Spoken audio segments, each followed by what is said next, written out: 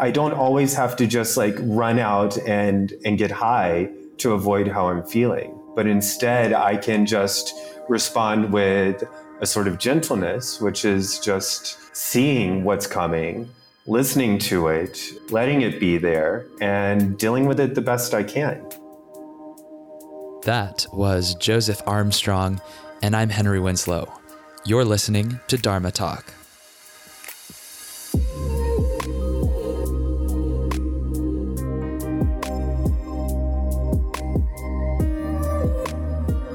Welcome to the show, Dharma Talkers. As always, I appreciate you and your commitment to fueling your practice not only through physical work, but through intellectual work and conscious conversation. Before we start, let's touch on the physical side. If you're looking to advance your yoga practice, check out the Henry Yoga app. I've designed a 40-day, 40 minutes daily program that includes rigorous and efficient vinyasa classes, punctuated with workshop sessions to deepen your understanding of your physical and energy body. Go get the first 2 classes free at henryyoga.com. Okay, look, trauma is real. Most people agree that everyone, no matter how comfortable or privileged their life looks from the outside, has been through some kind of pain or hurt or struggle that they've had to reckon with, and will most likely continue to do so for much of their life. This is part of the human experience. But what about ancestral trauma? The sort of trauma we inherit from our family or forebears and gets passed down. How do we overcome something so deeply rooted in our DNA and childhood, even past life conditioning? This is something my guest Joseph Armstrong thinks about often. And to Joseph, it all starts with conscious reflection on how we talk to ourselves. Can we take an honest look at how past behaviors in our ancestry have slipped into our subconscious and infiltrated even our manner of self-talk? Because when we can be gentle with ourselves, that's the first step to existing gently with others, including family members down the line, lovers, students, and even the non-human sentient beings in our lives. And then maybe we have a fighting chance of breaking the cycle. This episode is brought to you in part by Rainbow, my favorite sustainable mushroom company offering medicinal foods and supplements to elevate body, mind, and spirit. If you know me, you know I'm all about that mushroom lifestyle, and the folks behind Rainbow are fueled by an even higher level of obsession. They already nailed it with the 1111 tincture, which I've been using for months now, not only to stimulate my focus and creativity, but also to boost my immune system. It's a non-psychoactive medicinal mushroom tincture with reishi, chaga, cordyceps, lion's mane, turkey tail, shiitake, oyster, royal sun, agarikon, maitake, and messima. Yeah, the gang's all here. But now they've just released a new product called Forest Juice, which is essentially the purest Canadian maple syrup you can find, infused with all the adaptogenic medicinal mushrooms of the forest's healing ecology. They recommend sweetening your coffee or tea with it, but to be candid, I just take it by the shot and it's delicious. So are you ready to feed your inner rainbow? Go to rainbow.com and use code HenryWins for 15% off your order.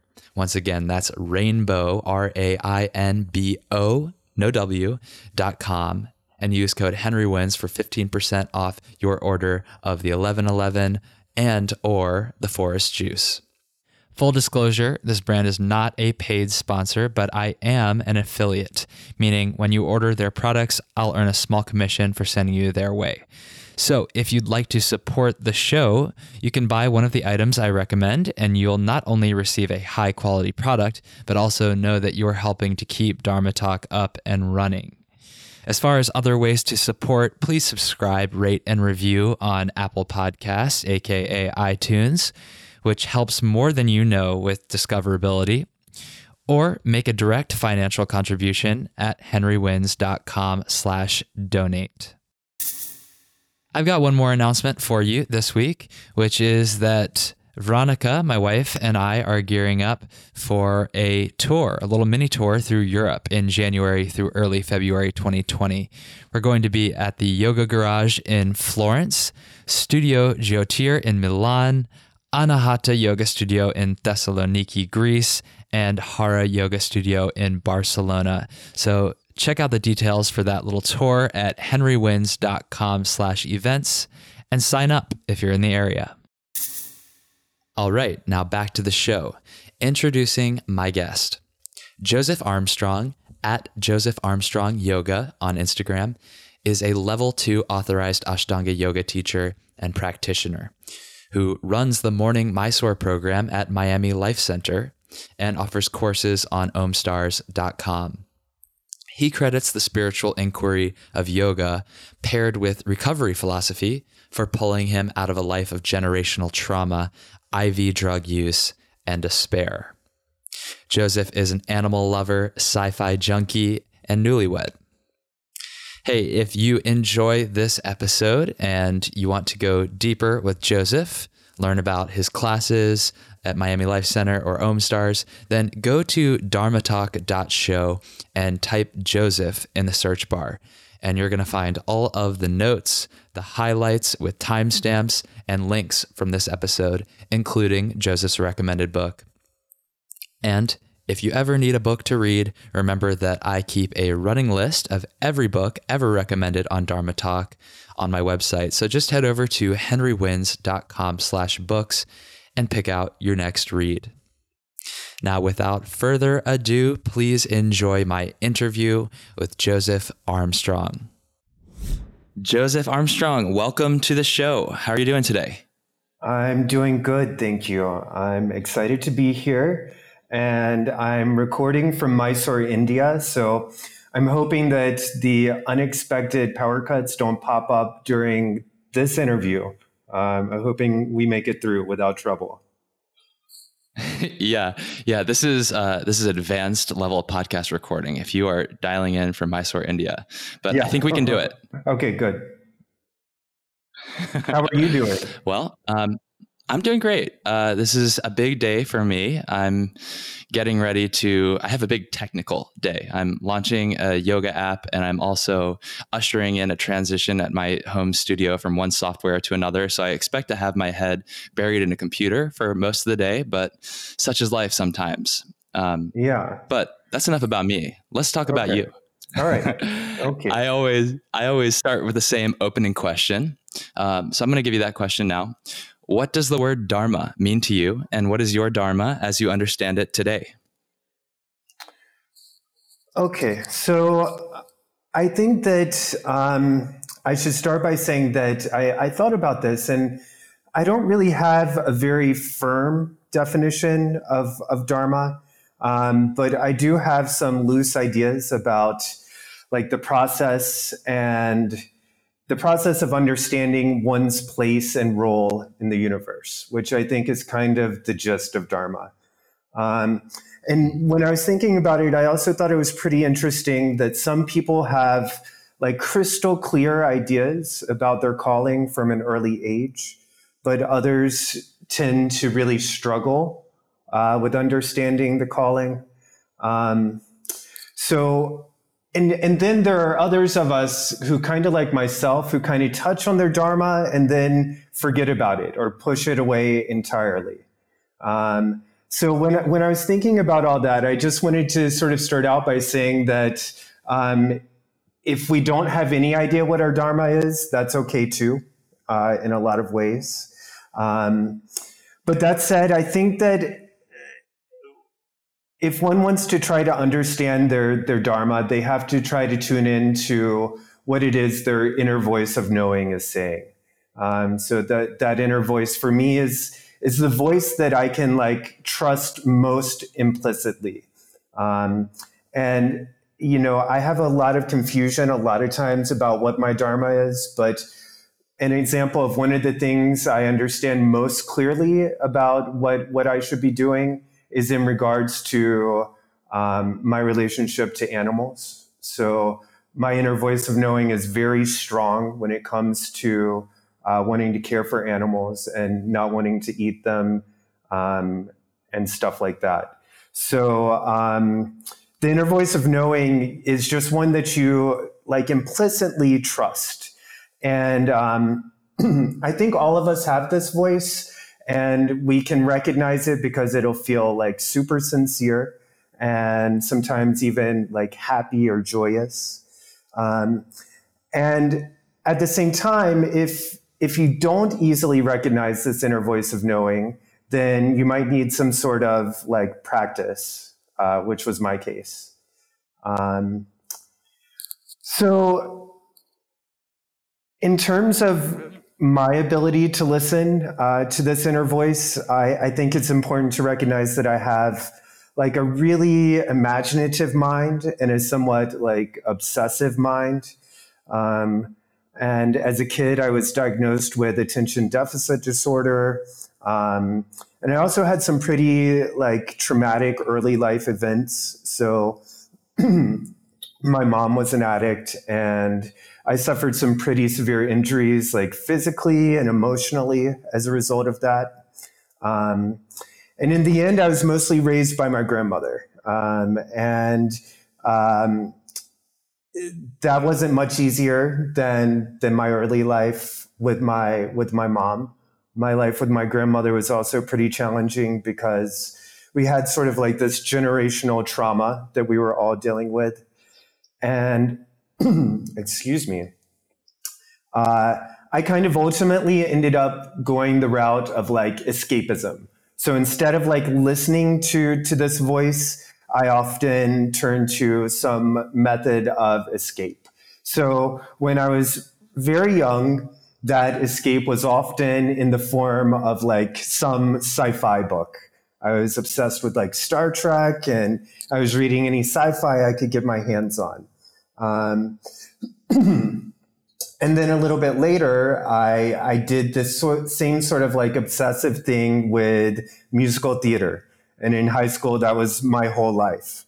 And then eventually, as I got into my adult years, this sort of obsessive escapism led me to drugs, and also some pretty hard drugs. So like alcohol, weed, coke, and eventually crystal meth and IV drug use. And really, I feel like I was headed towards some like really big final escape. That was kind of like the subconscious goal that I seem to have been heading towards. But before that happened, I did have like a miraculous event happen in my life, and I discovered a couple of things that really helped me.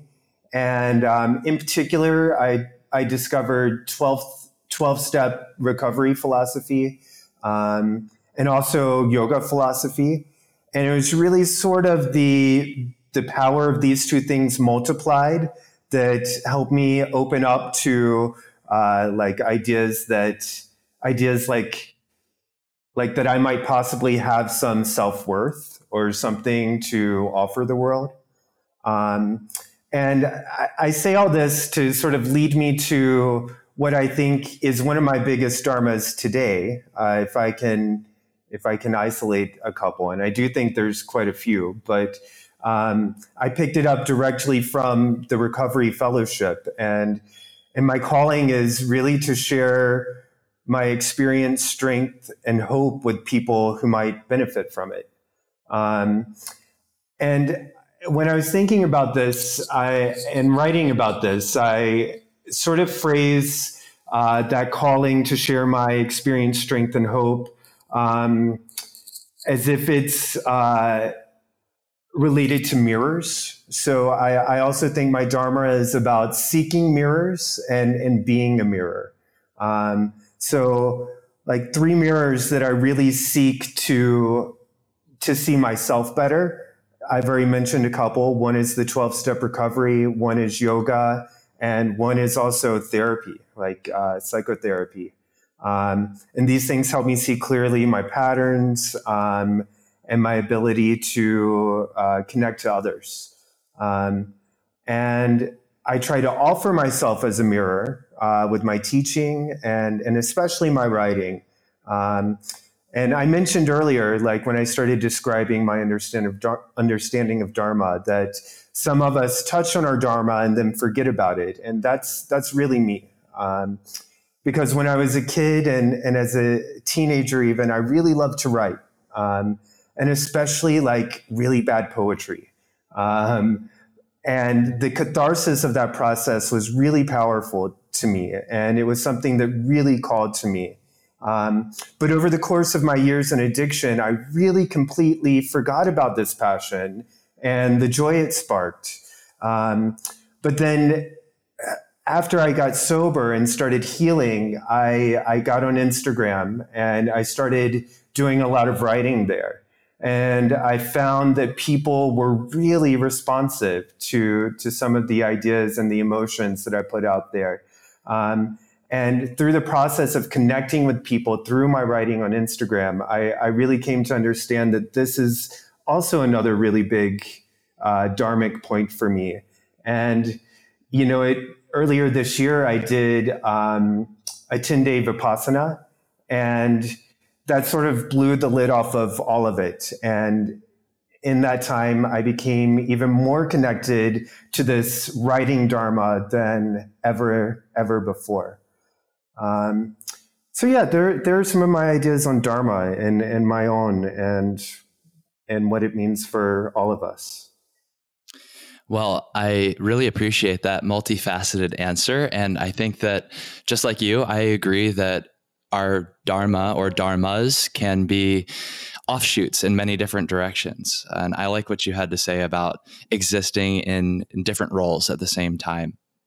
And if we are all, seeking mirrors to reflect back upon ourselves and also trying to offer ourselves up as mirrors through sharing authentically and vulnerably, then we're all just trying to create this hall of mirrors to see the light. And I think that's a really beautiful way to think about it. Yeah. There was one point that you made early on that I would love to try to unpack a little bit more, because it's something that I think about often, which is this inner voice of knowing. You said it's the one that you can trust implicitly.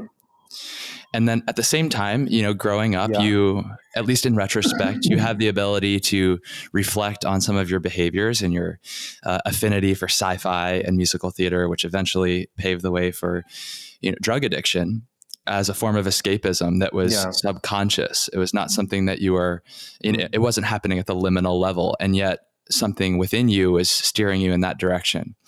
How do we differentiate the internal triggers or internal guidelines that are taking us in one direction, which could be self-destructive, from this inner voice of knowing that's joyful and can be trusted?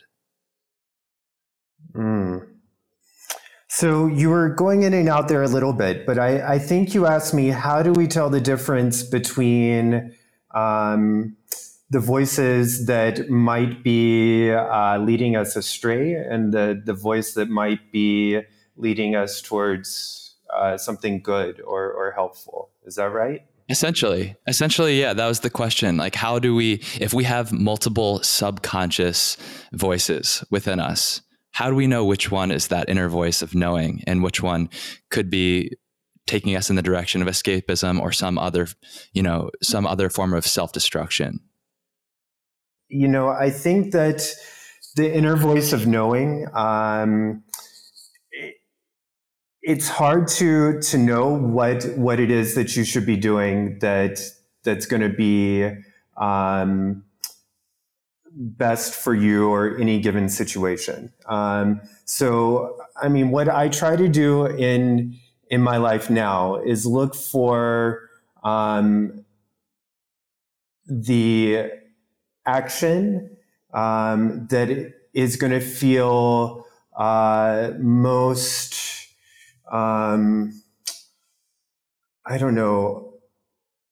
most of service to myself and also to the people around me.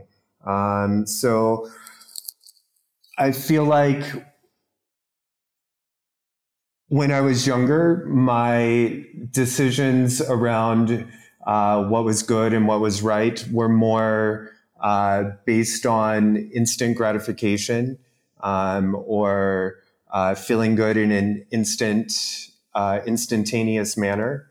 But as I've gotten older and really started to listen more closely to what the different parts of me suggest I do in any given situation, I've learned to not always make the choice that is going to be the most enjoyable or the most instantly pleasurable, but instead to look for the decision and the choice that is going to sort of cultivate more long-term health for myself and also for the health of my relationships.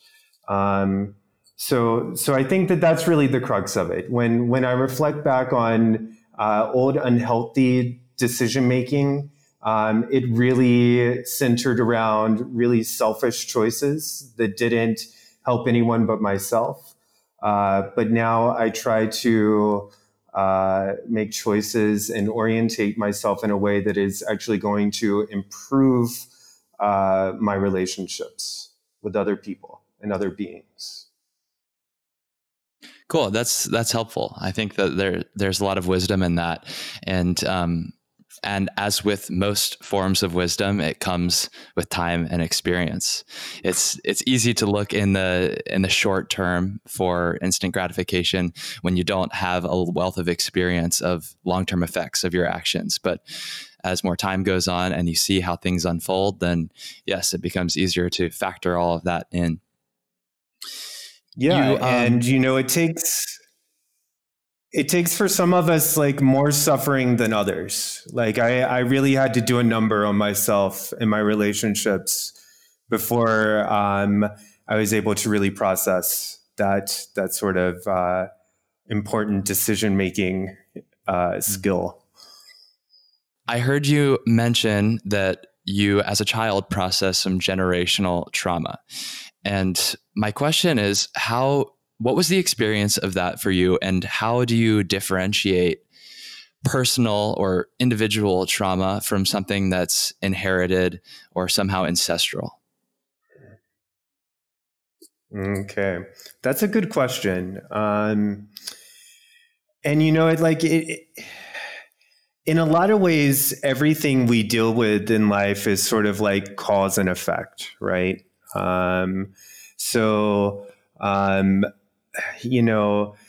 sort of generational trauma goes way back in my family. So just to keep it concise to the past few generations, my grandmother was raised by a really strict woman, and she was in a family that was very poor. So she started working when she was like 13 years old. And she really ended up living a life that was not what she had intended, and not what she wanted. So part of that really included three children that I don't think that she necessarily was really prepared for or wanted. And I know that might sound harsh, but she just wasn't ready for it. And that's evident through how she raised my mom and my aunt and my uncle.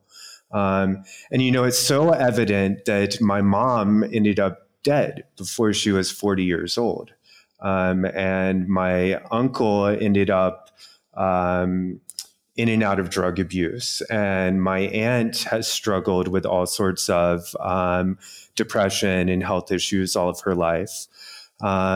So, it's just very clear that when you have sort of a parent who's not all there in the parenting role, that affects the children greatly. And And then, that the same thing traveled right down to me. So my mom ended up having children. And the difference is I do believe that my mom, I felt very loved and like she really wanted to do the best she could for me. But she had just gotten really messed up by her own childhood. And by the time I came into the picture, she was already really heavy into drug use of all kinds, and she was running with gangs like the Hells Angels, and things were just really bad. So when I come up in that situation as a child, and I'm doing things like making my own food as like a 5-year-old, or being found alone in the house with her when she's passed out with a needle in her arm, and even worse, like being caught in the middle of violence between her and whatever person is there with her. These are just very affecting things. And, I don't even, things like ending up in the house with her out from the heroin. I don't even remember that, but I know it happened because my family has told me. My aunt found me in that situation. But basically, what happened in the end is that,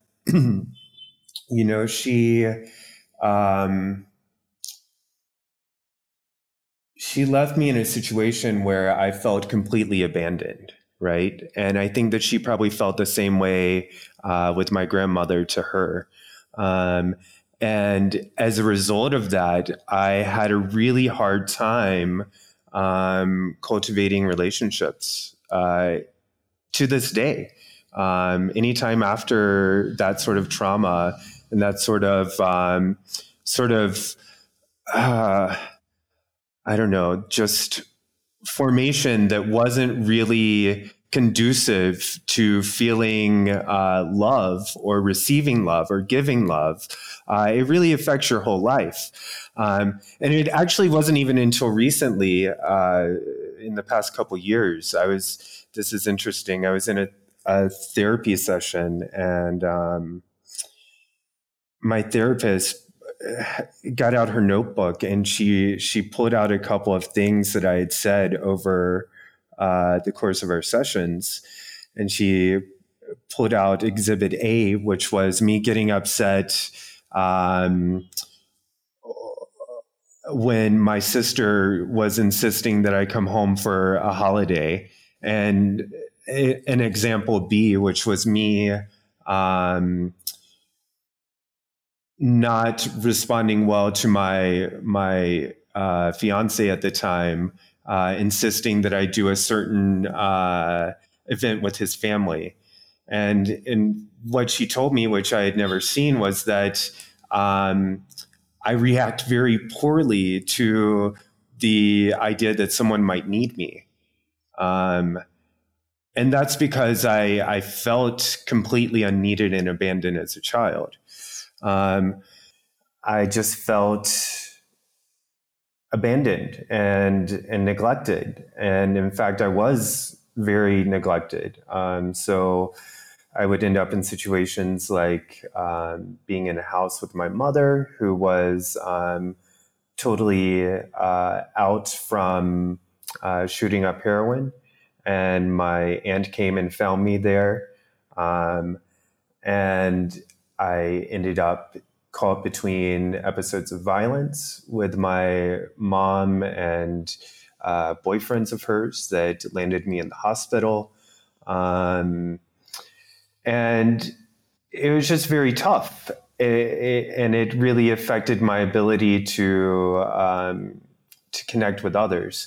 And really the most affecting thing was that in the end, even though it was for my own good, my mother ended up surrendering me to like Child Protective Services. So I spent a little bit of time in a children's home before I ended up back with my grandmother.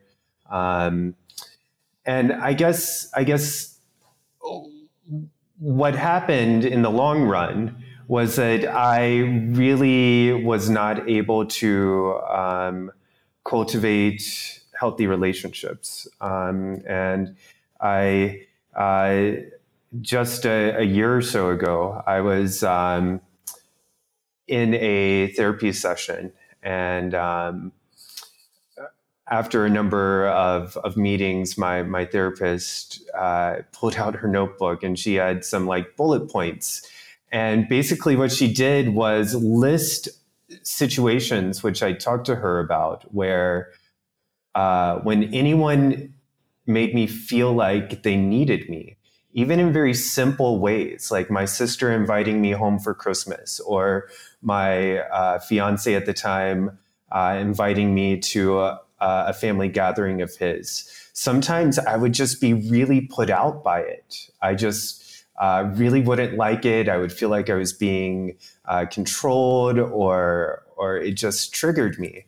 And what she was pointing out was that I just didn't have a really healthy concept of what normal family relationships are like, or what it's like to be needed.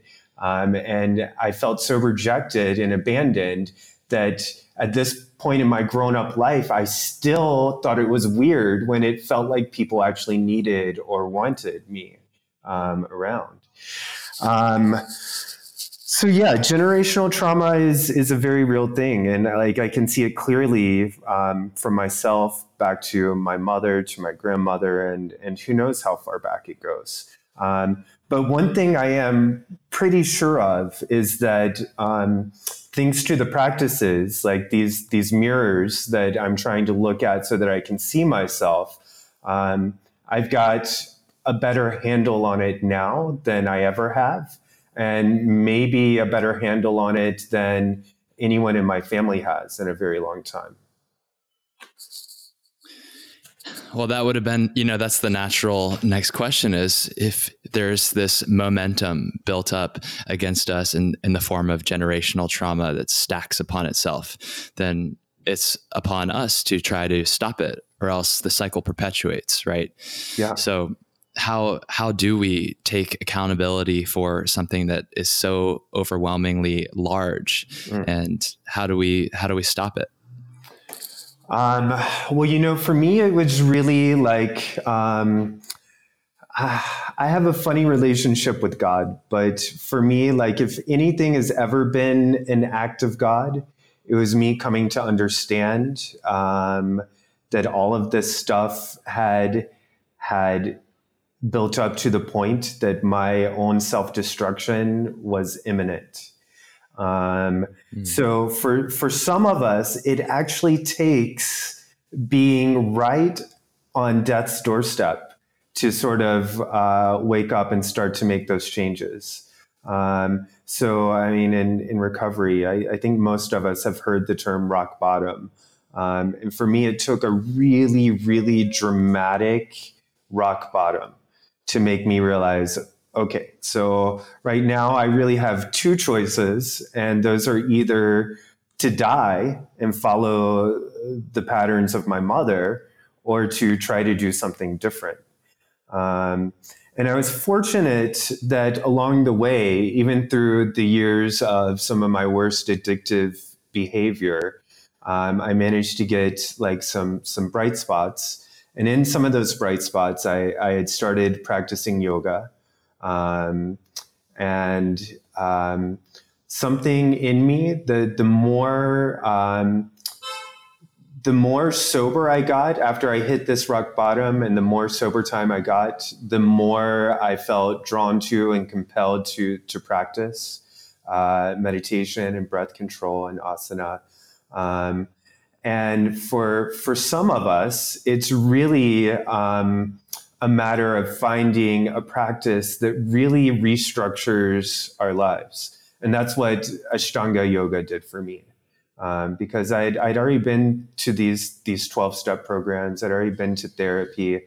And somehow none of these things were an actual practice for me. They weren't something I could actually like institute in my life, and something which people were going to hold me accountable to. And for me, that's what Ashtanga Yoga finally became. It became a program of change, insight, and accountability.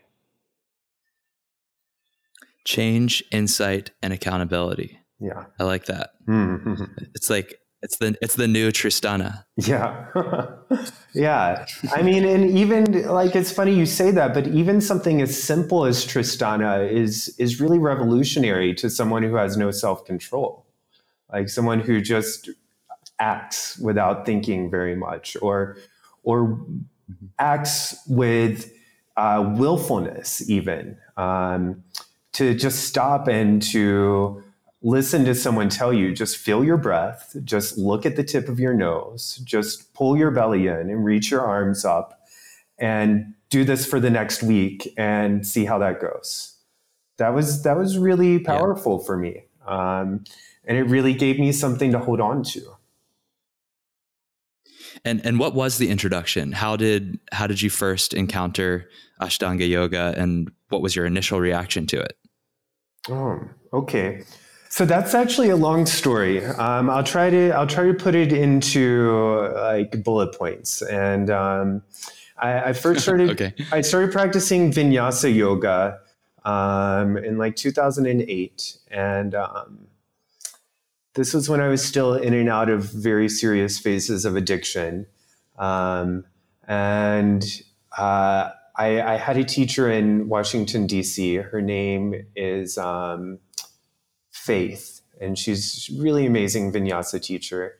And her classes just really spoke to me. And I started practicing with her a lot. I didn't live far away.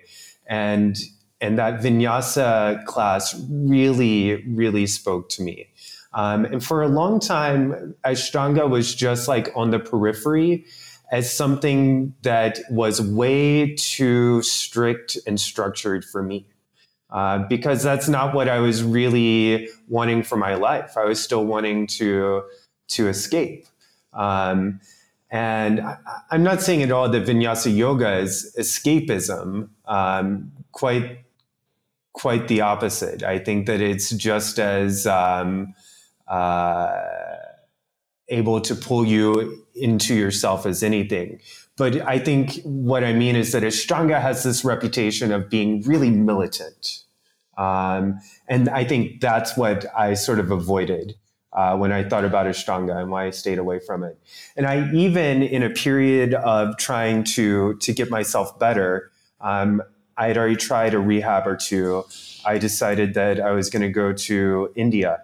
And I ended up doing a teacher training here in Mysore that wasn't even Ashtanga. It was a Vinyasa form. How interesting. Yeah. And like Ashtanga, like the name KPJ wasn't like the Joyce family, Sharat, Patabi Joyce. None of these names were even part of my vocabulary at that point. I just knew that Ashtanga was something that had this set sequence that didn't really feel like it was for me. So I came here and I did another training. But it wasn't until much later, like years later, that I ended up walking into an Ashtanga studio. And it happened because I had moved to Miami. And in a crazy turn of events, like it was actually the party city of Miami where I finally got sober. And I was really committed to changing my life. And I did some research and discovered that Miami Life Center was sort of like one of the preeminent Ashtanga studios in the US. And it was right here where I was living. And they had a really cheap first month new student deal. So that's really what pulled me into Ashtanga was the price, that I could afford it. And and that the studio had a good reputation. So it wasn't, I didn't ever go seeking it out. In fact, I avoided it for a long time. But I will say that the first time I stepped into the Mysore room and practiced that self-guided form, I knew that I was done with other forms. I just knew that that was the method that had been waiting for me. Wow. Yeah. Yeah. That's that inner voice of knowing right there. Yeah, absolutely. Absolutely. And you did not move to Miami to practice at MLC, obviously. No. Were you moving there in an attempt to clean up your life, or was it totally unrelated? No, it was unrelated. I moved there because my boyfriend at the time wanted to go to school there. So we had gotten a few months sober, and our lives were starting to change, and he decided that he wanted to finally go back to school. And this college in Miami had a really good program for what he ended up going into. So that's why we moved down there. No, I had no idea. I don't think I knew who Kino or Tim were before I Googled them that day. Yeah. Yeah. The stars aligned, basically. Yeah. And it was really, my whole life really pivots around walking into that studio. Like a lot of things were changing. I came in and out of a lot of sobrieties, a lot of addictions for years on end. But it was really after I started a committed daily practice at Miami Life Center, I never had another relapse. That's amazing. Yeah. That's amazing. So, and congratulations also. Thank you. Yeah. So it's like I'm going on 6 years now, which is fucking incredible. Like unimaginable even. Yeah. Thank you, yoga. Yeah. Wow. Thank you, yoga. Yeah. You said that one of the things that repelled you from Ashtanga originally was this reputation of it being militant, very rigid. Yeah. But I also know that there's a phrase that means something to you. I'd love you to speak on, and that's exist gently, which feels like it's somewhat counterproductive to the militant style you once believed of Ashtanga. So talk to me about existing gently. Well, first of all, about the militant style of Ashtanga, like, that was more so my headspace than the methodology itself. And right. I just really didn't want anything that was going to challenge me or actually make me do anything in a way that I didn't necessarily want to. So that whole militant mindset, that was that was the tone I put on it. And what I found instead when I moved into the practice was that instead of being militant, it was actually very nurturing. And the process of getting onto my mat every single day, first of all, it provided a stability that was unknown to me. It provided insight into how I was treating myself, how I treated my body, how I talked to myself. And this is a really big insight that I've gotten through this practice, is that my own self-talk is very strong. Like I have a very strong tone with myself. And I've started to see that more and more through my practice and observing. And I've also learned to connect that to how I talk to others. A lot of times I have a very strong tone with others as well. If I don't really try to be aware of how I'm communicating, I can be tough. But the practice opened up space for me to be aware of that and to respond to that with just an acceptance of wherever I was on a given day. And also not just acceptance, but a perseverance. Like, okay, this is how it is right now. This is how I'm talking to myself. This is how I feel. And I have options. I I don't always have to just like run out and get high to avoid how I'm feeling. But instead, I can just respond with a sort of gentleness, which is just seeing what's coming, listening to it, letting it be there, and dealing with it the best I can. So, I mean, and the funny thing is, like, I still don't always deal with situations or relationships or my emotions or my thoughts in like the most perfect manner, far from it. But what I have learned to do is to have enough care and respect for myself and my relationships that I don't go out and just abandon everyone and everything in favor of a seemingly easier route. So I think that's what I mean by existing gently. It's just a willingness to sort of tune into how I'm feeling and just try to be kinder to myself and less reactive. Well said. And, how you speak to yourself is, of course, often reflected in how you speak and act toward others. It's that whole mirror thing coming back. And I'd love to talk to you a little bit about your how your love of animals is taking shape. What does that mean to you? You spoke on that earlier as one of your dharmas. So how does that relationship look? Well, someone asked me once what I think is godly. And I thought long and hard about that question. And really, like, the most godly thing that I experience is my relationship with my dog, because it just feels very pure. It feels very like connected, very honest. It feels like there's a sort of like almost even oneness and union between us, because my love for my dog is just like so immense and so pure.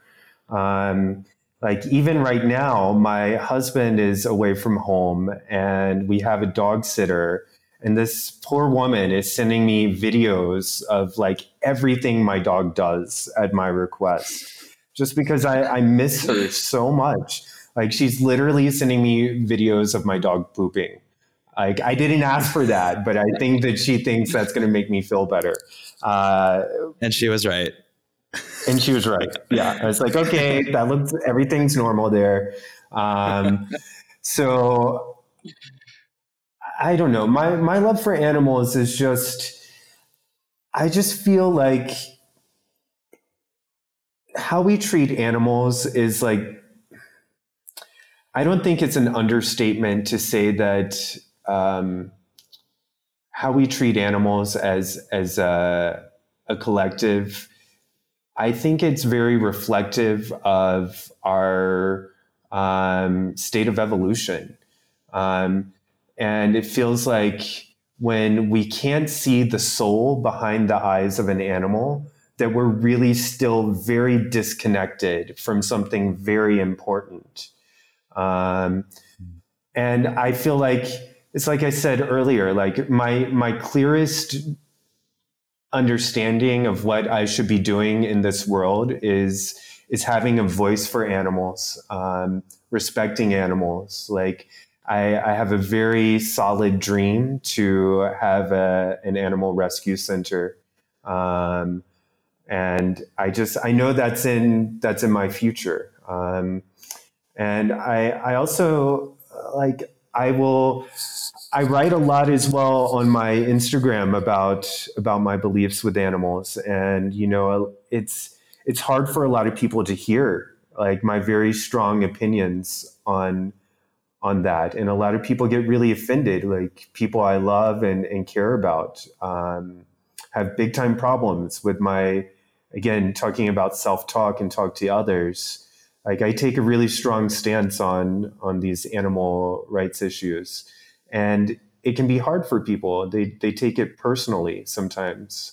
But other times people see what I've written, and in quite a few times I've had people reach out to me and say, okay, I've seen enough now. Like this was it. This is the post that has really opened my eyes to what's happening with animals and their plight.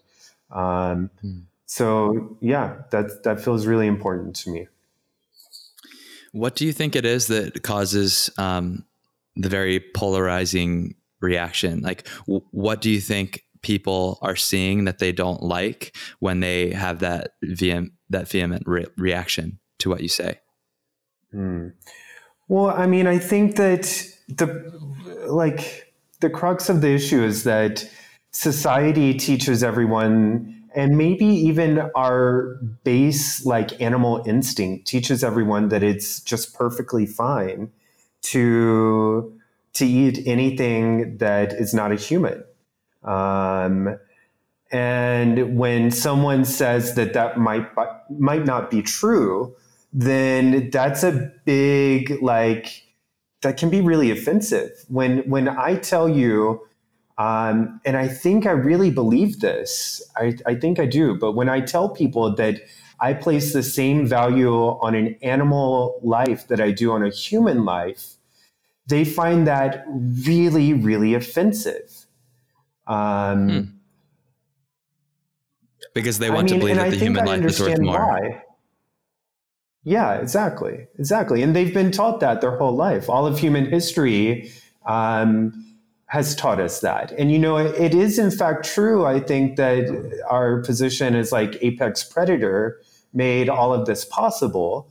But like, we've got to keep evolving as well. Like, it doesn't just stop with like, yeah, we've been the apex predator for a long time now. So what's next? Right. It's like, do we use our position of power and intellect to continue being the predator, or we use it to become caretaker? Yes. Yeah, exactly. That's exactly right. And I mean, I will also say that I absolutely think that this is coming. And lately, when I talk about it with people, like I use the example of these cultured meats that are coming in the near future. And I know a lot of a lot of people are kind of put off by them, even progressive, like animal rights types. They think it's like Franken meat and that we don't need any meat at all. But the fact is that people are addicted. It's an addiction, and it's also cultural and historical. But I think that these cultured meats could really signal a complete turning point, because when you put a steak in front of a person and say, would you rather have the murdered steak, or would you rather have the lab-grown cultured steak? If they taste the same, I don't think people are going to choose the murdered steak. Maybe in the beginning, out of a fear for change, but I think you're right, in the long term. Yeah. And I also think that once that change starts to actually become commonplace, that we'll have the space and the distance from our I don't even know if you want to call it our biology or our evolution, to recognize that even though it's our nature, perhaps it is pretty barbaric. And I mean, it's just like the terror that we inflict on helpless beings. It's just barbaric. And I think that will be seen. Yeah, it's definitely a difficult issue, steeped in a lot of cultural conditioning. I also keep a vegan diet, but it took me a long time to get there. I've only kept a vegan diet for a little over a year. And up until then, I never even really considered it, to be quite honest. And that just tells you how deeply ingrained the narrative is about what's normal. And, I also never tried to, I personally don't push veganism on people, because I know that it's a process, and I see that reflected in my own history. And at the same time, I try to educate. So I really respect your passion for it. And I think it's awesome. But I also at the same time understand why it's so polarizing. Yeah. And I want to qualify my passion with reality. And the reality is that I first went vegetarian when I was in high school. And then I went through a period of eating meat again for many years. I mean, when you're an addict and basically living on the streets, you're going to eat whatever's put in front of you. And then even after I got sober, I continued to eat meat for a while. And then eventually, after I got solidly sober, I went completely vegetarian about 5 years ago. And my battle in and out of veganism lingers to this day, because I would tell you that here in India, I've been having chai. And it was one of the first things when I got here was I had a chai. And I think milk. With milk. And I think that I sort of, I let myself have a little wiggle room, because there's this idea when you're here that the cows are treated better because they don't eat cows and they roam the streets and whatnot. But the truth is, it's still not okay with me. Like, I don't feel good about it. It's a completely like addictive, go with the crowd behavior that I don't really feel proud of, but it's something that I easily revert to. So I don't begrudge anyone their process. I'm still in the midst of my process. But like I said, my own self-talk is very strong. And trust me, I'm giving myself a hard time about the dairy I'm having here. And I feel like I should do the same in my public voice as well, whether it offends people or not. I'm offended by my own behavior. So I don't know. It's a conundrum, and it's hard. Mm-hmm. And all of that needs to be balanced with the pursuit of existing gently, right? To be kind to yourself and acknowledge your own process and your own fallibility and constant course correction. So that's the practice. Yeah, exactly. Well, Joseph, I think now we ought to move on to the final section of the interview. We've covered a lot of ground, but I want to leave it with the rapid fire round of questions. This is called the Prana round. Okay. I'm going to ask you 6 questions. Answer in minimum 1 word, maximum 1 sentence. Okay? Okay. All right. In 1 word, why do you practice yoga? Love. What's your favorite yoga pose and why? Urdhva Dhanurasana, because I stopped thinking about anything else. I love a wheel too. That's probably my favorite posture. What is the single best cue or piece of advice you've ever received from a yoga teacher?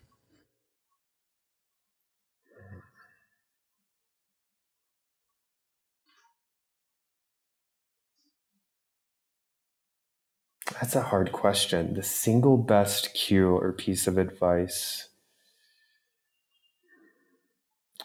The one that's coming to mind is that when I was a new Ashtangi, breathing deeply and with sound was very hard for me. And I was a smoker. My lungs were just very challenged. And my teacher just gave me permission to stop. He was like, if you're struggling with the breath, just stop, reconnect with the breath, and then keep going again. Nice. Recommend 1 book, modern or ancient, for our listeners.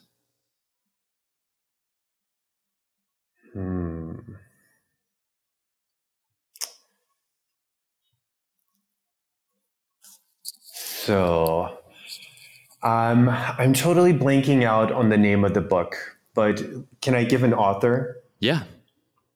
Stephen Batchelor. Look up Stephen Batchelor, who is a former Buddhist monk who writes on the possibility of being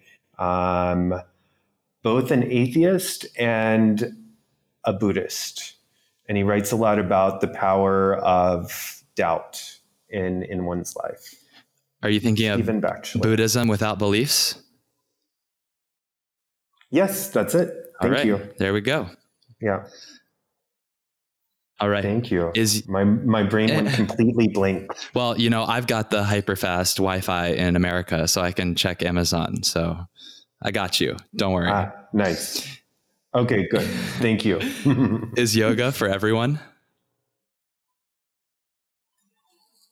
Absolutely. Yoga is for anyone who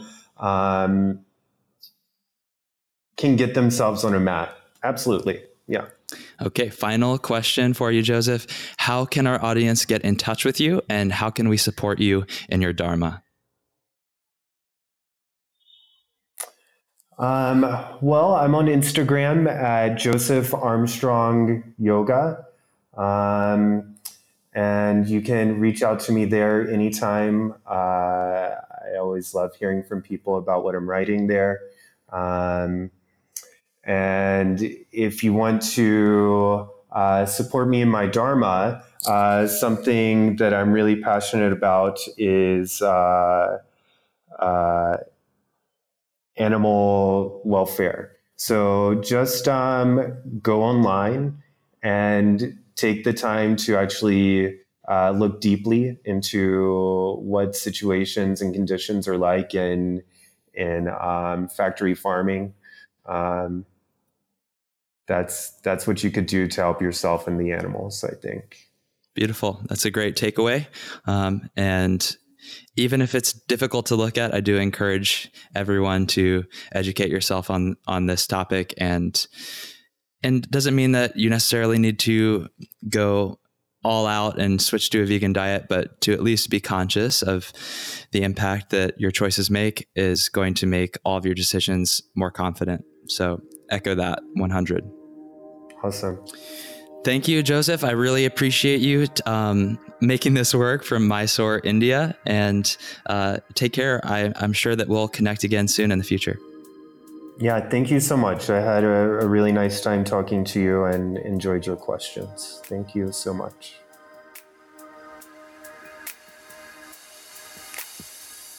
Dharma Talkers, I hope you enjoyed listening to that conversation as much as I enjoyed having it. And if you did, please share it. Take a screenshot, share it on Instagram, and tag me at Henry Wins. I love hearing from you about the conversations that make an impact for you. We have the ability to shape the world through our thoughts, words, and conversation. So let's influence the collective consciousness together. All my gratitude to Rory Wagstaff of Ease of Mind Productions for keeping our audio crisp and operations smooth, and to Patrick Kiebzak of Momentology Music and Art for supplying the powerful soundtrack to these conversations. Please remember to subscribe, rate, and review, and tune in to new episodes of Dharma Talk every Thursday. I'll speak to you next week, and until then, keep living your Dharma.